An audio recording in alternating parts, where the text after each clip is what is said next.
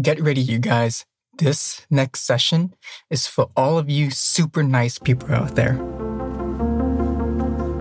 You're listening to Mind Manners, hosted by licensed psychotherapist Albert Nguyen. Albert helps his clients overcome past trauma, change their mindset, and accelerate their personal and professional development. This podcast covers a wide range of mental health and self-development topics, with each episode offering an actionable step towards a better you. If you're on a wellness journey, keep listening. Welcome back, everyone. I know it's been a while, but let's dive in today. We're talking about people pleasing and doing some deep dives into the darker side of it. So, do you consider yourself a people pleaser? Someone who is highly agreeable, says yes to a lot of things, avoids conflict or disagreements with others. You're also the person that helps out and sometimes overextends yourself for others. You take care of everyone, make plans, and you're very generous, kind, and very nice. You are the person who will listen, provide a shoulder for others, and you do all of this without ever complaining about it directly to those you treat really well. This sounds like a great person to be around, doesn't it? I used to be this kind of person, thinking that this is the epitome of being a all-around decent human being. Culturally, growing up in an Asian family, I was taught to never talk back, never share my thoughts or opinions, never question authority figures, and to keep my head down and be obedient and nice. Basically, be invisible and don't have a voice.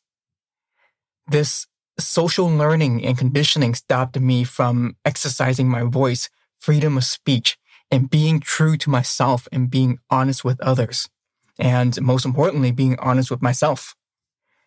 And I know there are a lot of people who are like this. At the core of it all, we all have a deep desire and want to be loved, accepted, and feel good enough. It's a basic human need. There's nothing wrong with this need, and we can strike a balance in fulfilling them. However, we live in a society of overwhelming information and messages that conditions us to place our worth on how much likes we get, how much money we make, getting good grades, getting into the top colleges, the positions and titles we hold, the jobs we have. And sadly, many of us live our lives never challenging this.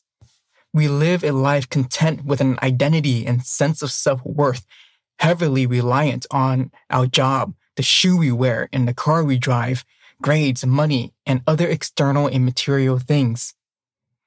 And this drive is so strong that we will work to achieve these things at the expense of who we truly are and our personal well-being. It's easy to center your identity and self-worth on these things because it ties back to feeling worthy and valuable, because we think that this will make others like us more. But people-pleasing behaviors causes us all to fail at one important task, and that is taking care of ourselves. It's worth noting that people-pleasing behaviors robs us of getting to really know more of ourselves, authentic expressions, and affirming who we are and what we stand for. And when you lose yourself in the act of pleasing others to seek validation, elevation, inflation of your ego, you feed an insatiable monster that really just keeps your self-esteem at an all-time low and keeps the real you trapped and locked away, unable to grow. People pleasers struggle to be assertive, to speak up for their own needs and values. They struggle to set boundaries with others and have a hard time saying no, even when they are exhausted or tired and don't have time. They're conflict avoidant. So I had a patient once who was an executive at a top tech company, and she was working full-time from home, had 2 kids, 1 newborn, and was a caregiver to her dad who was getting older and needed support. Every day, she would manage being a manager at her job, a mom to her 2 kids, a wife to her husband, and a caregiver to her dad. She would go from meetings to changing diapers, preparing meals, and back to meetings, thinking about dinner, cooking dinner, managing household duties, and then making sure she would deliver lunch or groceries for her dad when she can. And then make sure that her kids get to bed on time. So by the end of the day, she was so tired and exhausted that she just crashes and lounges in front of the TV for the rest of the night. And the next, everything repeats the same way every day.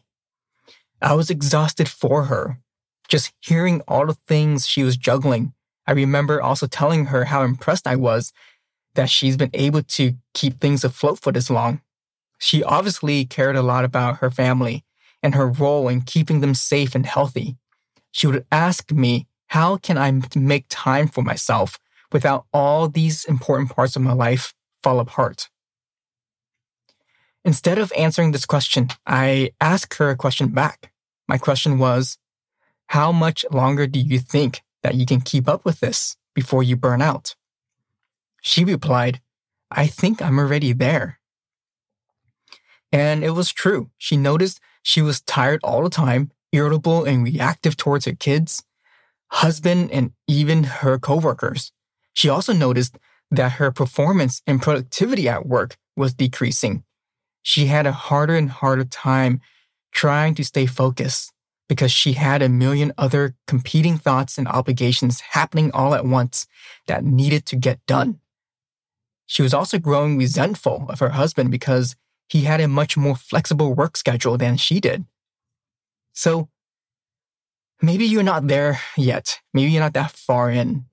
Or maybe you are.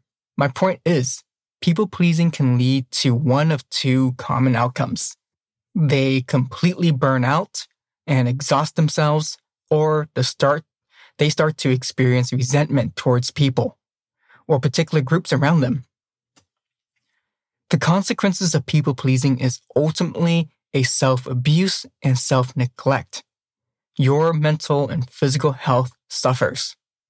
Soon enough, if you don't stop this vicious cycle of people-pleasing, you won't be much of help to anyone, including yourself. You might become depressed over time, and most likely, instead of setting healthy boundaries, you might choose to avoid people and situations just so you don't have to agree or say yes because you can't say no or disagree. So here's the thing. I've been there. I've been this person, and I've worked with many people who struggle with this. And I can tell you, we can change this. I had to come to the realization of one important, painful truth about people-pleasing, that I was training people around me on how to take advantage of me. And I was training myself not to respect myself as well. I was also losing myself to belong in a group and feel accepted. I was creating a culture where I can easily be taken advantage of by others, but it's not their fault. People can't read your minds. I struggled to say no or to be honest about my opinions or thoughts, so I kept quiet. At the end of the day, a lot of people liked me. Why wouldn't they? I catered to everyone. So let's clear this message and break that people-pleasing mindset. First, you can be kind and nice while still being assertive and true to yourself. Yes, you can hurt people's feelings by setting boundaries and saying no to things. But if you say things in a respectful way, you're teaching them how to respect you and your boundaries. It is not selfish to prioritize this. Please burn that into your brain. Prioritizing you means everyone else will get your best version when you show up. I often use the example of the flight attendant. They say that when there is an emergency and the oxygen masks come down, that you must put the mask on yourself first before helping others. So, if you want to be as helpful and as effective as possible for those you love and care about, then it is a must that you take care of you, knowing that you have these important responsibilities. Because if we don't put ourselves first and prioritize our needs, others will not only not know how to care for you, but also eventually the things that we care about will fall apart. I've seen this happen. When we fall into anxiety, chronic stress, depression, it affects our entire world. So if you struggle with people pleasing, let's start with simple solutions you can try today. Number 1, reinvest and explore your values, principles, and what you truly care about. This is part of your true north and it helps guide you in certain situations and when you need to reaffirm and stand for what you care about and what matters most to you. Number 2, start saying no to some things, especially when you really are tired and don't feel like doing it. Number 3, set some clear boundaries with people by protecting your time and space. For example, if you typically eat dinner or work out at a particular time, let people know that you won't be answering your phone during those times. Number 4, make self-care activities a must and need, not just a want. It is mandatory that you schedule it in. It may help to know that people you care about depends on you to some degree. So to be your best, you must take care of yourself. As a therapist, all my patients would agree that they want me to be at my healthiest and best self. And to do so, I had to prioritize me. So yes, intentionally schedule self-care activities in a weekly, if not daily basis. It's not about finding time, okay? It's about making that time happen. Number 5, learn about assertiveness. The more you understand what it is and how to do it, it feels less mean and uncomfortable as it allows you to be real and honest with yourself. And people will begin to respect you and like you for you, not because you are a people pleaser. Number 6, also something I need to address and point out. Understand that when you work on yourself and you work on transformation and change, you will get in your own way sometimes. So setting boundaries and being assertive is as important with others as it is with yourself. This requires you to catch your old behaviors and confront yourself and hold yourself accountable. Set boundaries with yourself and reaffirm to yourself what matters. The habit of being you is what keeps you being the same way. So you need to find a way to get out of your own way and activate the deeper parts of you. Now, these suggestions are just the tip of the iceberg. This is meant to challenge the way you think and help you explore how you're currently living. I talk about this because I deeply want people to know themselves more. I want people to be their authentic selves, and I'm often frustrated and saddened by the loss of identity I see in people. People who chase these external validations seem to become less and less aware of what they actually want and how they feel. This means they are less in touch with their own needs and who they are. And I'm here to encourage and empower you to reclaim your life. You are more than just your job, more than just your grades, more than just a label or title that was given to you. But all I can do is dangle the carrot in front of you. You're the one that has to do the work. I know it may seem scary, but there is a deeper part of you. And in order to change, you must let go of who you think you are, because most likely you are a makeup of someone else's thinking.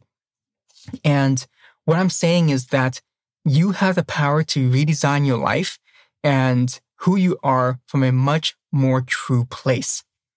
But the question is, what are you willing to commit to?